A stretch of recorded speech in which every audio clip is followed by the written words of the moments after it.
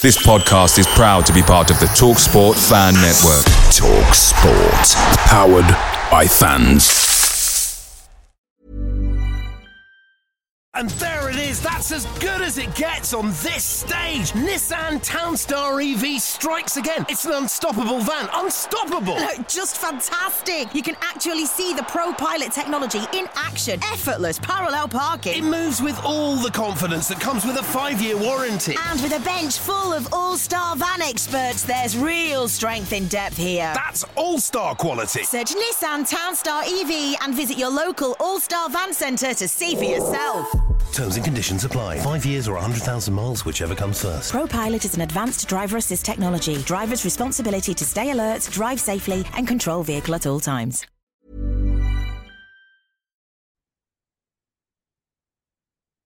The TalkSport Fan Network is proudly supported by McDelivery, bringing you the food you love. McDelivery brings a top-tier lineup of food right to your door. No matter the result, you'll always be winning with McDelivery. So the only thing left to say is, you in? Order now on the McDonald's app, and you can also get rewards points delivered too. So that ordering today means some tasty rewards for tomorrow. Only via app at participating restaurants, 18 plus. Rewards registration required. Points only on menu items. Delivery fee and terms apply. See mcdonalds.com.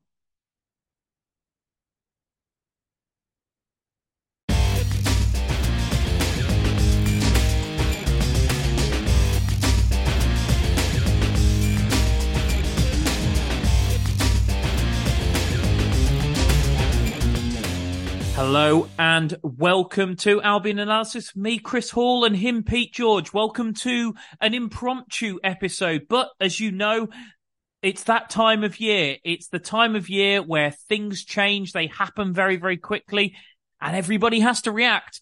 There's sporting and technical directors have to react. Managers have to react and tell their board that they're not gonna sell their first choice goalkeeper a week before the season. Those of us who do podcasts have to react. Journalists have to react. And when the Albion sign a player, Pete and I have to react. And we have signed a player.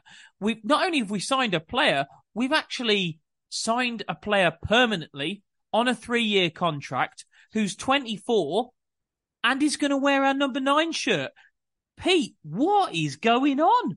I know it's hard to believe it, isn't it? Especially on a permanent contract. I thought every deal we're going to do this window was going to be in through loans. But, I mean, just on the face of it, it looks like we've got a very promising player. He's the right age. He's scored goals in the past and he's signed him on a 3-year deal. So it's all positives at the minute. And this is it. Josh Maja in from Bordeaux after a reasonably successful season as well. 16 goals last season, 6 assists. Okay, Ligue 2. For those of you who are fluent in GCSE French, as I am, you know, I can just about order a beer and ask where the boulangerie is. So, you know, I'm about your Del Boy levels of French. Mange tout. So, but moving on swiftly from my complete lack of linguistic skills, both in English and alternative languages.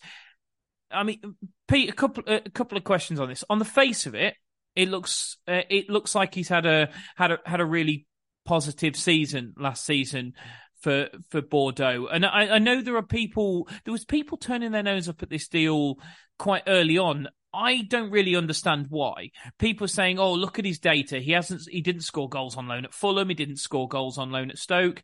Well, he did score 3 goals at Fulham, and that was in the Premier League. So first of all, that's not to be sniffed at. He's had he had a bad loan at Stoke, but then what striker doesn't have a bad time at Stoke, to be fair, because everybody does. I mean, it seemed I saw an absolutely amazing stat the other day, which is the last Stoke player to score over 15 goals in a season was Peter Thorne. I mean, to be honest, Pete, I would go as far as to suggest that you might even be too young to remember Peter Thorne. So it has been 21 years since a Stoke player, in fact, 22 years, since Peter Thorne scored 15 goals for Stoke back in 2001. So Stoke is the place where centre-forward reputations go to die. Other than that, I mean, he had a good start at Sunderland when he was very, very, very young. Then he went to Bordeaux. Okay, it hasn't gone completely brilliantly for him since then. He did okay at Fulham in the Premier League. And a couple of years ago, he was at Stoke. And also, it's worth remembering, these are very formative years for Josh Maja because he starts off as a young prodigy, and people will remember him from the Sunderland Till I Die documentary, bursting onto the scene and being their main striker for half the season in League One. But he was very, very young then. And I think because he's been around a little while, people think he's older than he is. He's only 24. He's not 25 till December. So when we talk about the poor seasons Josh Maja has had, he's generally had poor seasons aged 22 and 21. So, I mean, my first question to you is, how much credence can we give 16 goals in Ligue 2? Because I really don't know what the level of the French second division is at. I've seen some people on Twitter try and compare it to League One in this country, but then with the due respect to those people, and I mean this really with the due respect, because I watch no Ligue 2 football, I would imagine they've watched next to no Ligue 2 football before coming to that conclusion. So what is the level there, and how much positivity should we be reading into 16 goals and 6 assists for Bordeaux last year? Like the analysts have rankings of individual teams and how they rank against each other. Obviously, it's definitely not set in stone or perfect, but I suppose it's a good way of comparing. And if you look at Bordeaux, they've got a global rank of 302, and if you compare that to West Bromwich Albion, they have a global rank of 185. So according to Opta Analyst, which is obviously just one way of looking at it, they are ranked lower. Just out of interest, Pete, if you took a lesser championship side, shall we say, hypothetically speaking, Huddersfield Town, a team that just stayed up, what would their global rank be? I'm just wondering, in terms of one of the lowest ranked championship teams, what they would be in comparison to Bordeaux. Well, there's actually a feature on it that you can list the whole of the championship and the whole of Ligue 2 teams. And I mean, Huddersfield's, it's only 2 below Albion. The lowest championship team that they've got listed is QPR, and they are global rank of 471. So much lower than Bordeaux. Bordeaux I think there's there's 3 of the French Ligue 2 teams sitting above the lowest championship team. Yeah, so basically, if you were to work on that basis, this is a bit like Albion taking a striker from Rotherham, someone like that. Yeah. Yeah, like top of League One, bottom of a championship kind of area, I think so. Yeah, which, to be fair, if we were taking one of the best strikers from either a bottom end championship club or a top end League One club, we talked about, for example, Niall Ennis at the end of last season, who's ended up going to Blackburn. We talked about Ogbene from Rotherham. So taking a player from what the equivalent of a bottom end championship or top end League One club's probably not really to be sniffed at, is it? No, and both Rotherham and Plymouth are ranked below Bordeaux in these rankings. And I mean, interestingly enough, in this table that I've got now of League 2 Championship and League One, Bordeaux are 19th out of all those, and 20th is Cardiff, which is obviously where the other striker that we've been linked to this window is playing. Absolutely. Let's not get ahead of ourselves, though, Pete. We will come on to the mighty Sori Kaba and whether he will be soaring in an Albion shirt anytime soon. But before we do, let's talk about Josh Maja and what sort of striker we've signed here, because I've had a look at what numbers there are for him on FB Ref. I know you've got availability of much better data than I, so I'll throw to you in a second. And you were very kind enough to actually send me a bit of a summary last night, so that I wasn't horribly unprepared for this podcast when we were pretty sure he was signing for the club. I mean, the things I picked out, Pete, were that whilst he's 5'11", he seems poor in the air, but and whilst he has actually scored quite a few goals, it seems like he underscores his XG most seasons. His finishing percentage isn't great. But where he seems to be really, really strong is his link-up play seems excellent. He seems to be able to beat players. He plays good passes into the penalty area. I mean, just purely if you sort of build him on the data, he looks like Brandon Thomas Asante, doesn't he? Yeah, there's some very promising things in data.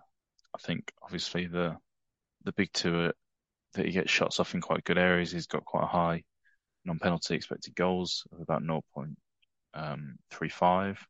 So you can kind of expect him to score once every 3 games, which isn't a bad rate and is definitely above the average. They're high quality shots as well, so it's not like he's just shooting from range. As you say, he's not the best in the air, but he didn't have many aerial duels last season, and it's not easy to tell without actually looking at the video whether that's kind of his style or just what Bordeaux's playing style was. But he does look quite useful in supporting his teammates as well and creating chances. Like his expected assists per 100 passes is much higher than the average. As you said, passes into the penalty area is high. So it looks like he's going to be somebody that is going to get his own chances, but is also going to be able to help bring his other attacking teammates into play, which you'd hope would only benefit people like John Swift and Sarmiento as well, who seems to like to get into those areas, and maybe Jed Wallace, mate, if he can start sorting out his finishing, which was a little bit off last season. There could really help him have a good season in front of goal.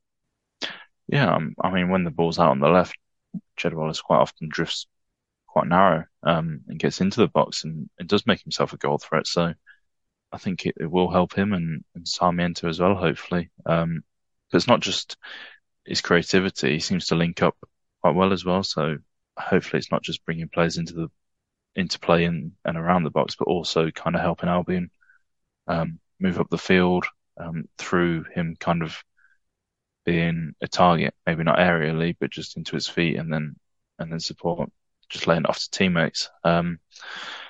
So yeah, I think it looks like he could be quite a good fit for Albion. I mean, Corbrand's seemed very keen to get him in, and I mean, we've seen him with players last season that he definitely helped develop a few. So hopefully, he can push Josh Maja on. Are you at all worried about that loan at Stoke? I mean, it didn't go great. Although I did have a conversation with a Stoke fan earlier today who actually had some positive things to say about him. Said he thought there was potential there. And as I say, the guy's only 24 now, which means he was 22 when he went on loan to Stoke City.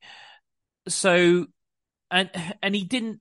Not only did he not get that much consistent football, I think it was 9 or 10 starts during his loan at Stoke, which isn't great over the course of a season, or might have been half a season that he was actually there. He might have joined in the January, but also there didn't seem at Stoke at that time any real consistency of a pairing, and he seemed to be getting, when he was playing with different players. Is it just wrong? Because I think people are looking at that loan at Stoke and worrying about him. I also don't understand why people are highlighting his period at Fulham, and even crazier, some people trying to highlight his numbers at Sunderland in the Championship. He was 18 then, so let's not, unless you're gonna judge, for example, I don't know, Mo Farah the same today as you are in 5 years' time, then let's put his Sunderland numbers in the Championship to one side because they're irrelevant. But I mean that period at Stoke obviously didn't go particularly well, but I have to say I'm not overly worried about it, not least because it's Stoke, and then I don't mean this just as an Albion dig at Stoke, and I know we have a little bit of a sort of like rivalry, especially as somebody who had to grow up in the Staffordshire area around quite a few Stoke fans, but it is a place where strikers do not generally have the best of times. As I say, 21 years since somebody scored over 15 goals in a season for them. That is a long, long time, and the Fulham thing, I actually thought he showed up quite well at Fulham in the Premier League. Scored 2 very good goals in a win against Everton. I think there's enough to like here to be really positive about the fact that we've signed a guy at 24 on a 3-year deal, and you would like to think on a free as well, and that's worth mentioning. I would like to think that we are going to be able to increase his value and as well see the best of him over the next few years. What do you think? Yeah, I think with his spell at Stoke, he was it was kind of okay. His numbers kind of showed up very similarly. I got his strengths as his link-up play, his creativity, which again is what we're seeing in the numbers from his time in Bordeaux last season. The issue there seems to be that he didn't get many shots off. He averaged 1.1 shots per 90 when he was at Stoke. He was still taking his shots in pretty high value areas. He had a XG per shot of 0.16, which is it was in about the 75th percentile. But the issue was that he just wasn't taking enough of those shots, so his total XG per 90 was only at 0.18. So I think the only issue there was he kind of probably wasn't finding enough space to get the shots off, doing it regularly enough, which if he can at Albion, we can create plenty of chances, then he tends to be in the right area, which is shown in his high XG per shot. So if we can create, that was noticeable actually, because somebody put a YouTube clip of his 16 goals, of each of his 16. There actually was quite a few penalties in there, but all of his goals for Bordeaux last season. And the thing that I noticed was how many of them were either goals at the back post, goals that poked inside the 6-yard box, and I couldn't help thinking, because there was a comment on there, and I understand why, that said, there seems to be a lot of tap-ins here, and I thought, yeah, but that's what we were missing last season, wasn't it? A real 6-yard box striker, especially when DK was out injured. We didn't seem to have anybody who could mop up those kind of chances. Yeah, definitely. I don't think I'd ever complain about strikers scoring a lot of tap-ins. That's the skill in itself, is to find the space to just tap it in, because obviously they're going to be the easiest finishers. Yeah, actually having the ability to be at the right place at the right time is probably one of the most valuable skills you can have as a striker. If he just scores tap-ins for us, then I'll be pretty happy. Let Sarmiento score from range or what have you. But I've just been looking at his numbers at Fulham in the Premier League, and his actual XG per 90 was very high, non-penalty as well. So that was 0.38, which was in the 75th percentile, and again, very really high XG per shot of 0.24, which was almost in the 98th percentile. So I think he maybe just didn't play enough to really get a lot of goals at Fulham. He had 863 minutes, so 9.690s. I think if he played more, then he perhaps would have looked better. The issue with his time at Fulham is just in the rest of the numbers. He doesn't show up particularly well, but it looks like he's got the kind of natural ability to be in the right place at the right time to get chances. Even in the Premier League, he was racking up a high XG per 90. So hopefully, again, we can see that at Albion, and we tend to create quite a lot of chances for the strikers. It's just we've had issues of actually putting them away in the past. So fingers crossed, it could be a good match. And that doesn't necessarily seem like it will definitely be the end of the business. We've obviously been heavily linked with Sori Kaba, who was on loan at Cardiff last season from Midtjylland. I've probably butchered that pronunciation. My humblest apologies to any Danes that are out there listening that have just completely winced at my appalling pronunciation of their Scandinavian name. But that's how I'm going to pronounce it for the time being, anyway. I am told by a number of different people, not least Twitter, or X as it is now known. Thank you very much, Elon Musk.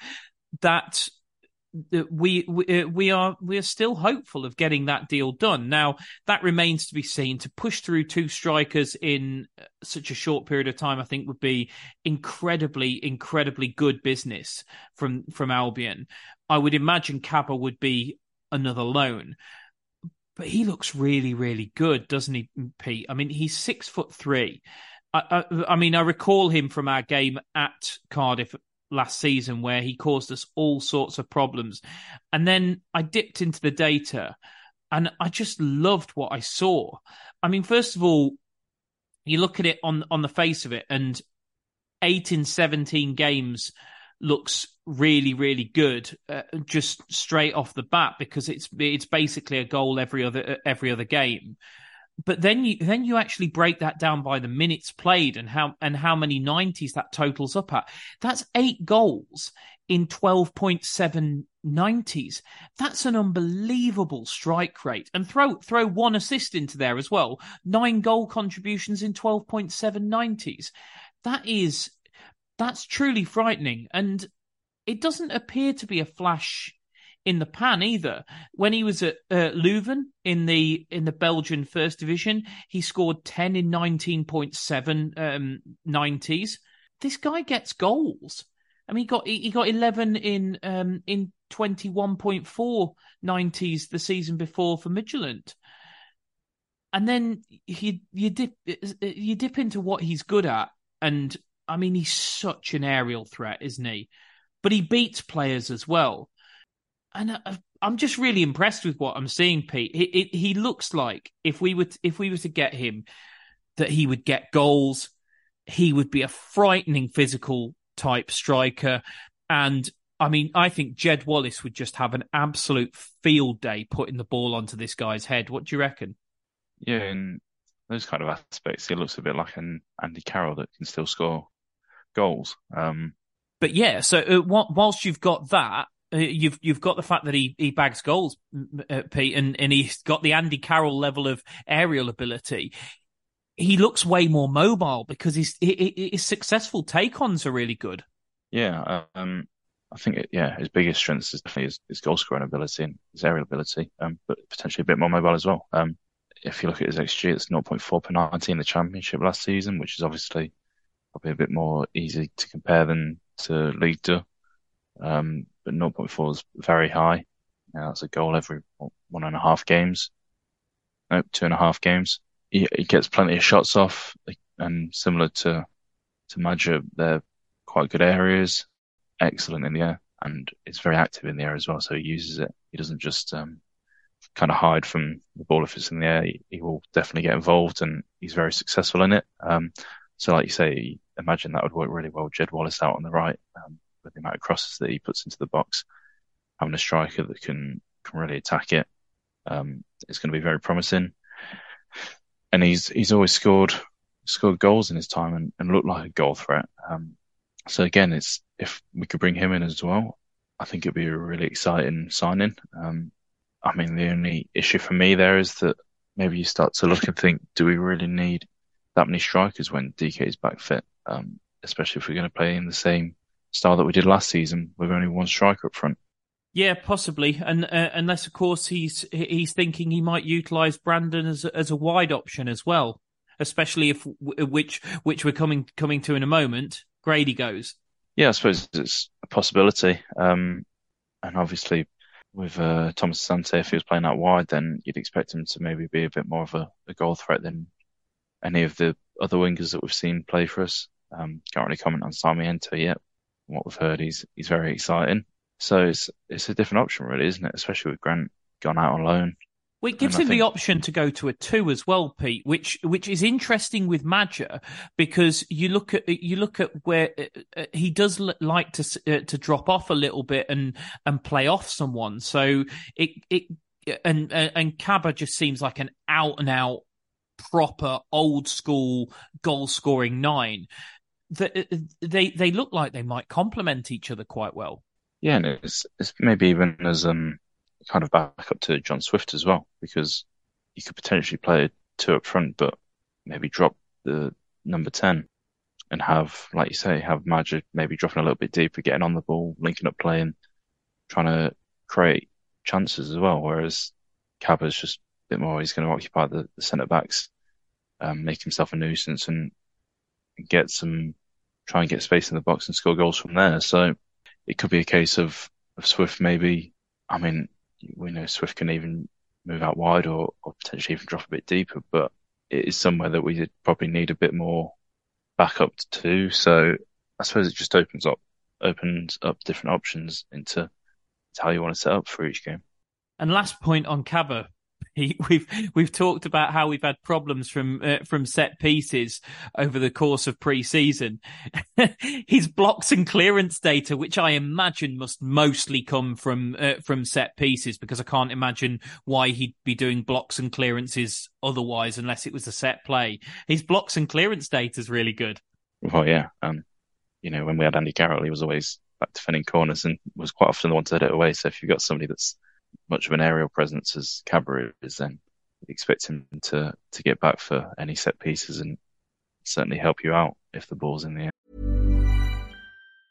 And there it is, that's as good as it gets on this stage. Nissan Townstar EV strikes again. It's an unstoppable van, unstoppable. Look, just fantastic. You can actually see the Pro Pilot technology in action. Effortless parallel parking. It moves with all the confidence that comes with a 5-year warranty. And with a bench full of all-star van experts, there's real strength in depth here. That's all-star quality. Search Nissan Townstar EV and visit your local all-star van centre to see for yourself.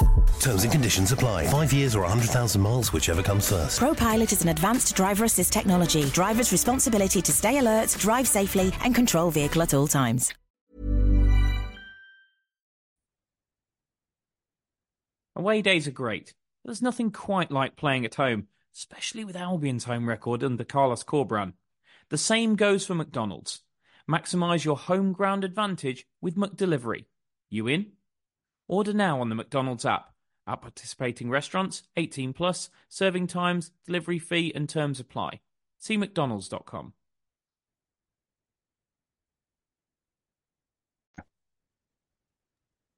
How nice it is to be able to talk about incomings or prospective incomings.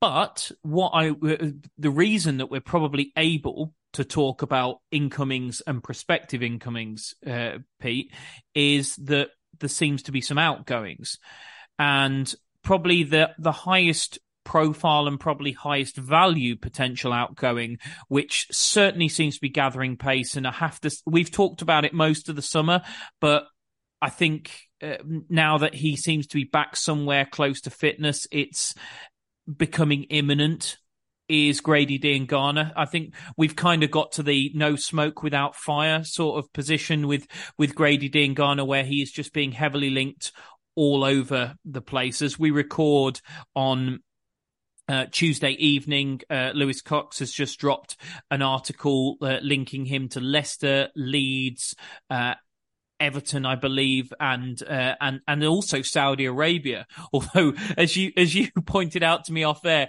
if Grady got a little bit homesick moving from London to the Midlands, I'm not sure how he'd cope going to the Middle East. But that's a whole other thing. But I mean, I think at this point, I think we'd be very, very, very surprised if Grady didn't go out, and the fact that we're doing business, we're bringing in a player on permanent, that we're trying to do another centre forward, leads you to believe that somebody of some reasonable value is imminently going out the door. Because I honestly don't think we'd be doing these deals if we weren't making some money somewhere else. I mean, first of all, it's interesting where Grady is potentially going. Leicester and Leeds linked heavily, and the Leicester press saying that Leicester are bidding somewhere around 4 to 5 million. Lewis Cox is saying that we want closer to 7, but there is interest from the Premier League. Burnley are supposed to be very interested, and there's a little bit of a domino effect going on at Everton, because reports that Fulham want Damari Gray from Everton, and Sean Dyche, the word is, we'll only let Damari Gray go once he's replaced him. Now, I think initially Everton's interest was in Wilfred Gnonto from Leeds, but I think Leeds have slapped a pretty hefty price tag on Gnonto, and I would imagine that that's probably shifted Everton's eye to a more cheaper, shall we say, target, but probably trying to find more value in the market as well, and potentially to Grady Diangana. All of this is great news for Albion, because if there are, I mean, we're talking potentially 5 suitors here: Burnley, Everton, Leicester, Leeds, and the Saudi League. That's great for Albion, because it could drive the price up and get it close to the 7 million that Lewis Cox says we are looking for. It's also a good amount of money off the wage bill. Grady gets a fresh start where it hasn't completely worked out for him here. Maybe he gets a big money move to Saudi Arabia. Maybe he goes back to the Premier League. Maybe he goes to a club in Leicester and Leeds, which, let's be honest, the bookmakers have them as much heavier favourites to go up than us, and probably with very good reason. Always up, Pete. It looks like a good deal for everybody, and it looks like it's given us a little bit of ability to manoeuvre in the market. Yeah, I mean, it definitely seems like it's given us a bit of cash to spend and bring in some other players that Corberan seems to be very interested in. I mean, I personally think 7 million's quite cheap for Grady Diangana. I know he's not maybe been as good as when we first brought him in, but I think I still think he's a bit underrated, to be honest. I would hope that we could get a bit more for him, but problem is always our negotiating standpoint, or lack of one, though, isn't it, Pete? Yeah, and I suppose that's why we've got to hope that if there's plenty of interest in him, then maybe that can drive the price up. Because I do think he's a very good player. Well, I think we'll miss him, but I mean, Corberan has never seemed too keen on him. He obviously preferred Matt Phillips when both were fit, and kind of used Grady when Matt Phillips wasn't available. But I think he'll do a very good job for the team in the Championship, and I think he'll be quite good in the Premier League if given another chance. So I can see why teams are linked with him, and I can see why we're moving him on, because he's probably one of our. Do you think he'd be good in the Saudi League, crossing it in for Cristiano Ronaldo as well, Pete? or Karim Benzema, or Roberto Firmino, or maybe Sadio Mane. Yeah, he might get a few more assists than he did when he was crossing the ball into Andy Carroll. But yeah, I mean, from the clubs that are linked, it looks like it'll be a good deal for Grady. Wow, whatever happens, whether it's the big contract going to the Saudi League or a move to the Premier League, which is, I mean, obviously every player is probably looking for that, for a move up the leagues. So yeah, I suppose it is one that kind of benefits all parties. For me, it is a little bit cheap at that price, but we need the money, and Corberan obviously doesn't seem to favour him above the other wingers that we've got. So it makes sense if we can bring in the cash and bring in some players that he is going to want to use regularly. Well, and you've touched on it there, Pete, and that's a point I wanted to talk about. We seem to have managed to get ourselves to a position now where Corberan seems to have got himself to a position now where the players that we are moving out are the ones that Corberan would rather we moved out. Obviously, we had the, as I entitled the pod, the Parma drama over the weekend. Now, obviously, there's many versions of what transpired over that. I think what appears to have been briefed out from the club is that it was just as simple as there was an offer. They took their time. They decided to reject it. I'm sorry, I don't really buy that. I think the club, when they asked Corberan to pull Palmer out of the side, I honestly believe they were planning to accept the money.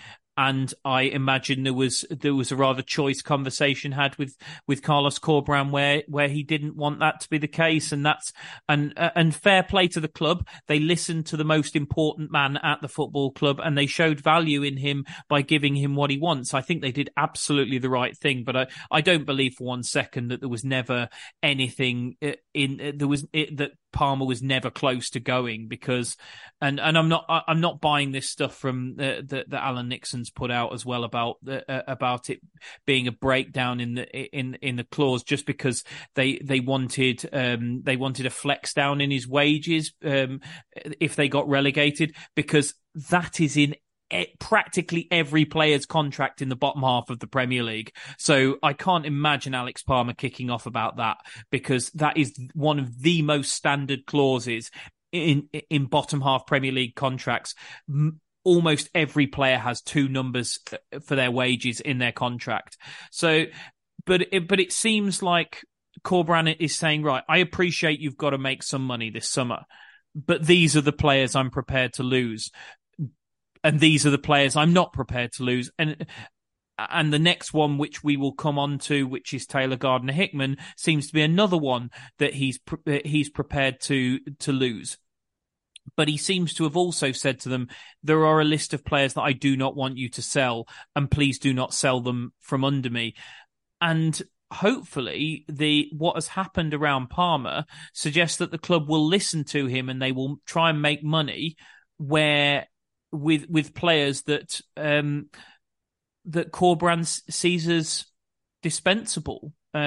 Which, if that's how this squad churn is going to happen, Pete, I'm all for it. I appreciate the fact that we've got to sell players this summer, but what I don't want is for Corberán to have players that he really, really sees value in and have them sold from under him. I like Grady Diangana. I like Taylor Gardner-Hickman. But if Corberán's opinion is that he can do without those players and we can make money on them, then I suppose that's how it has to be, isn't it? Yeah, and it feels like he's really calling the shots now. Obviously, we've talked about the benefits of having a sporting director or technical director, director of football, whatever you want to call the role, that kind of dictates the transfers and who comes in and who goes out. But at the minute, it seems like Corberán's getting his way. He's choosing the players that he wants to get rid of, and the club are doing their best to drum up the interest and get them out the door. Obviously, we've seen Grant go already. There seems to be a lot of interest in Grady. Taylor Gardner-Hickman, he didn't seem to have much time for last season, and we're obviously hearing reports of bids coming in for him, and David Button as well. So, yeah, it feels like Corberán's getting his way, and I mean, you hope it might actually entice Corberán to stay a little bit longer if he does get any interest from other clubs, because obviously not every club is going to give you that kind of power that you can actually dictate who exactly you have in the squad. Some clubs might want to keep youth prospects that have come through the academy, like Taylor Gardner-Hickman, around for a bit longer. So having that bit more power than other clubs might hopefully keep him around for a bit longer. If it doesn't, then it might be in a bit of trouble, because we've got a squad that is purely built for Carlos Corberán. So I suppose that's the risk that you take with it. What do you make of the Taylor Gardner-Hickman thing now? Just to make people aware of where I believe the situation is. I know someone on Twitter have said it's a done deal. I don't understand that to be the case. That by the way, as soon as I package this up, put it out, within about an hour, we're going to sell Taylor Gardner-Hickman just to make me look completely stupid. But as I understand it, I don't think the deal is done. I don't think it's cut and dried how Taylor Gardner-Hickman is going to go out either, whether it's going to be permanently or whether it's going to be whether it's going to be a loan. I think Taylor Gardner-Hickman going out on loan, I think the area his wages are in, it would probably save us somewhere in the ballpark of $500,000 a year. So loaning him out, there is value there for the club, especially if it's a player that Corberán is not going to use. I have to say, I personally because we've said all along that we did our predictions the other day, Pete, and neither of us believe that Corberan will be here long term because of the club's situation, and he's a good manager, and we think somebody at some point will take him off our hands and he'll walk away for a better situation, and who could blame him? For that very reason, I would probably, in an ideal world, rather see Taylor go on loan than permanently, just because if he comes back to the club and there's a different manager there may well be a really, really big role for him to fulfill at our football club. And I think that would be ideal for everybody, because I think Taylor would love to be able to really, really make his mark at West Bromwich Albion as opposed to probably anywhere else. Well, within reason, obviously Manchester City, etc. But I think if you gave him the pick of, you can either make a splash at West Brom or you can make a splash at another similarly sized Championship club, I think he'd always rather do it here because we're the club where he came through. And I think that's possible if he went out on loan for a year and came back and potentially there was another manager in charge. So I think that would be my ideal situation, that it's a loan rather than a sale. But again, I appreciate the fact that if somebody does come knocking on the door with, probably wouldn't take all that much money, if truth be told. I think if somebody came with a couple of £3 million, I think he'd probably go. But in an ideal world, I think I'd rather it was a loan. What about you? Yeah, I think I agree with you. He's obviously got a lot of ability, but he seems to lack, it just looks like experience, to be honest. Some of his passes and decisions when he's got the ball just seem a little bit maybe naive at times. Obviously, we saw the one at Sheffield United towards the end of last season that led to them scoring, but in other situations as well, he maybe just doesn't have the experience and know when to keep the ball and what's going on kind of around him. I don't know if maybe that's because he hasn't come through the academy as a central midfielder. Obviously, there's a lot more going on around you when you're in the middle of the park than when you're out wide.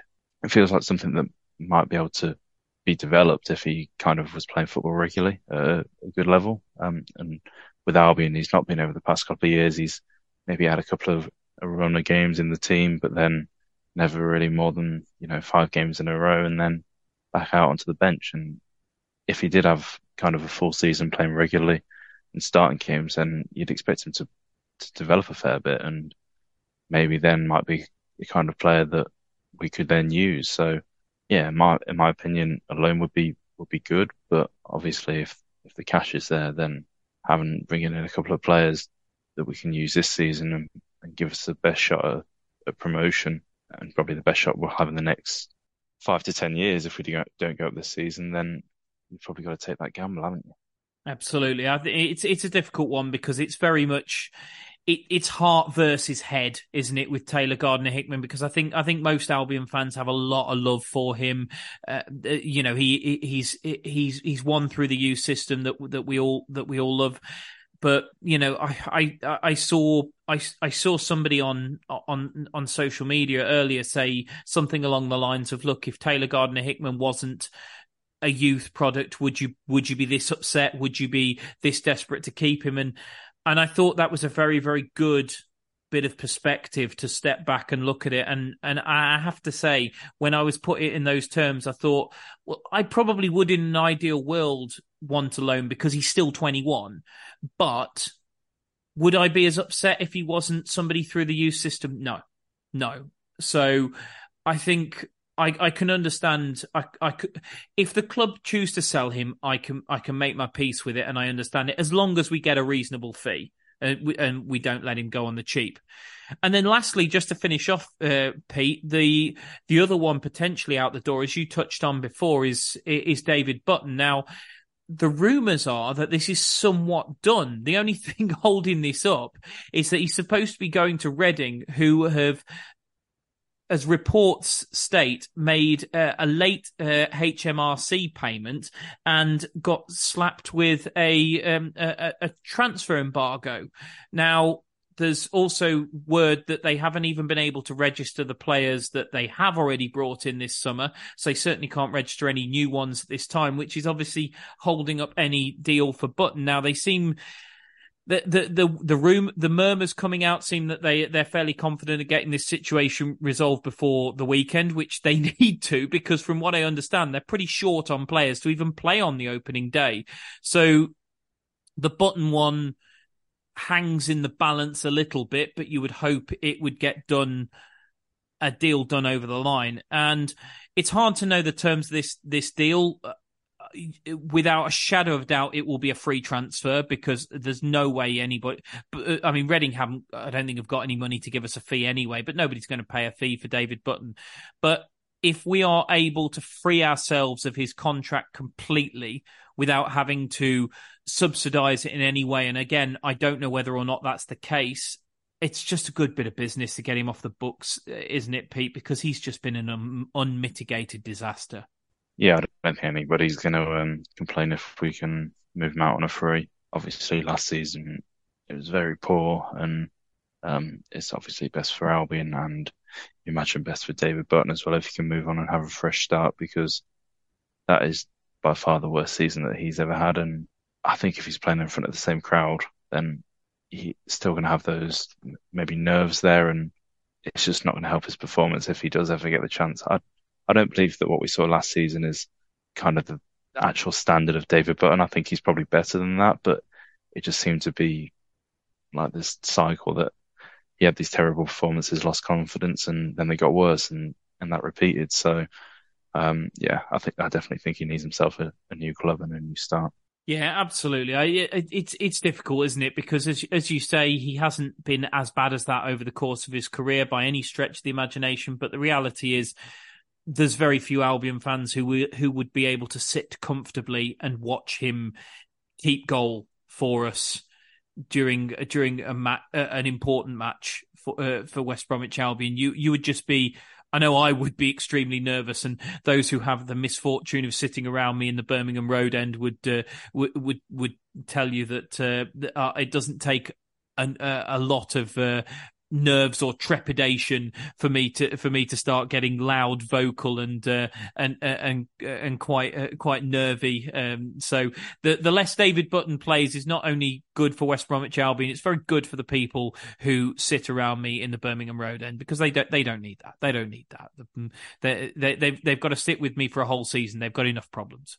Anyway, that is it for today. As I say, it's an impromptu pod. It's a bit of a whistle-stop tour through Albion's transfer business, or the transfer rumours swirling around West Bromwich Albion. We will be back as soon as there's something a little bit more concrete. But at the moment, I think it's fair to say, after what was quite a negative pod at the weekend, where we were really quite concerned about what was going on with Alex Palmer, the situation with the manager, and whether players were getting sold from under the manager, and whether or not he was going to be happy enough to even take charge of the club.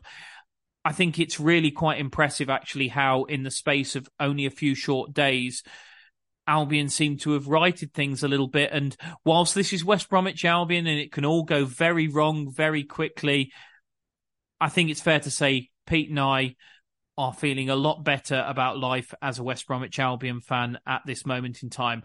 I hope you are too, and long may it continue.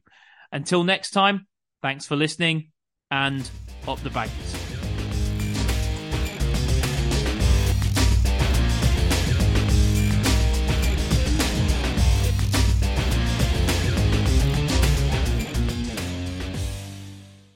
Albion have certainly been sharing the goals around this season. They're well into double figures now for different championship goal scorers. So why not take a leaf out of their book and do some sharing of your own with a McNuggets share box?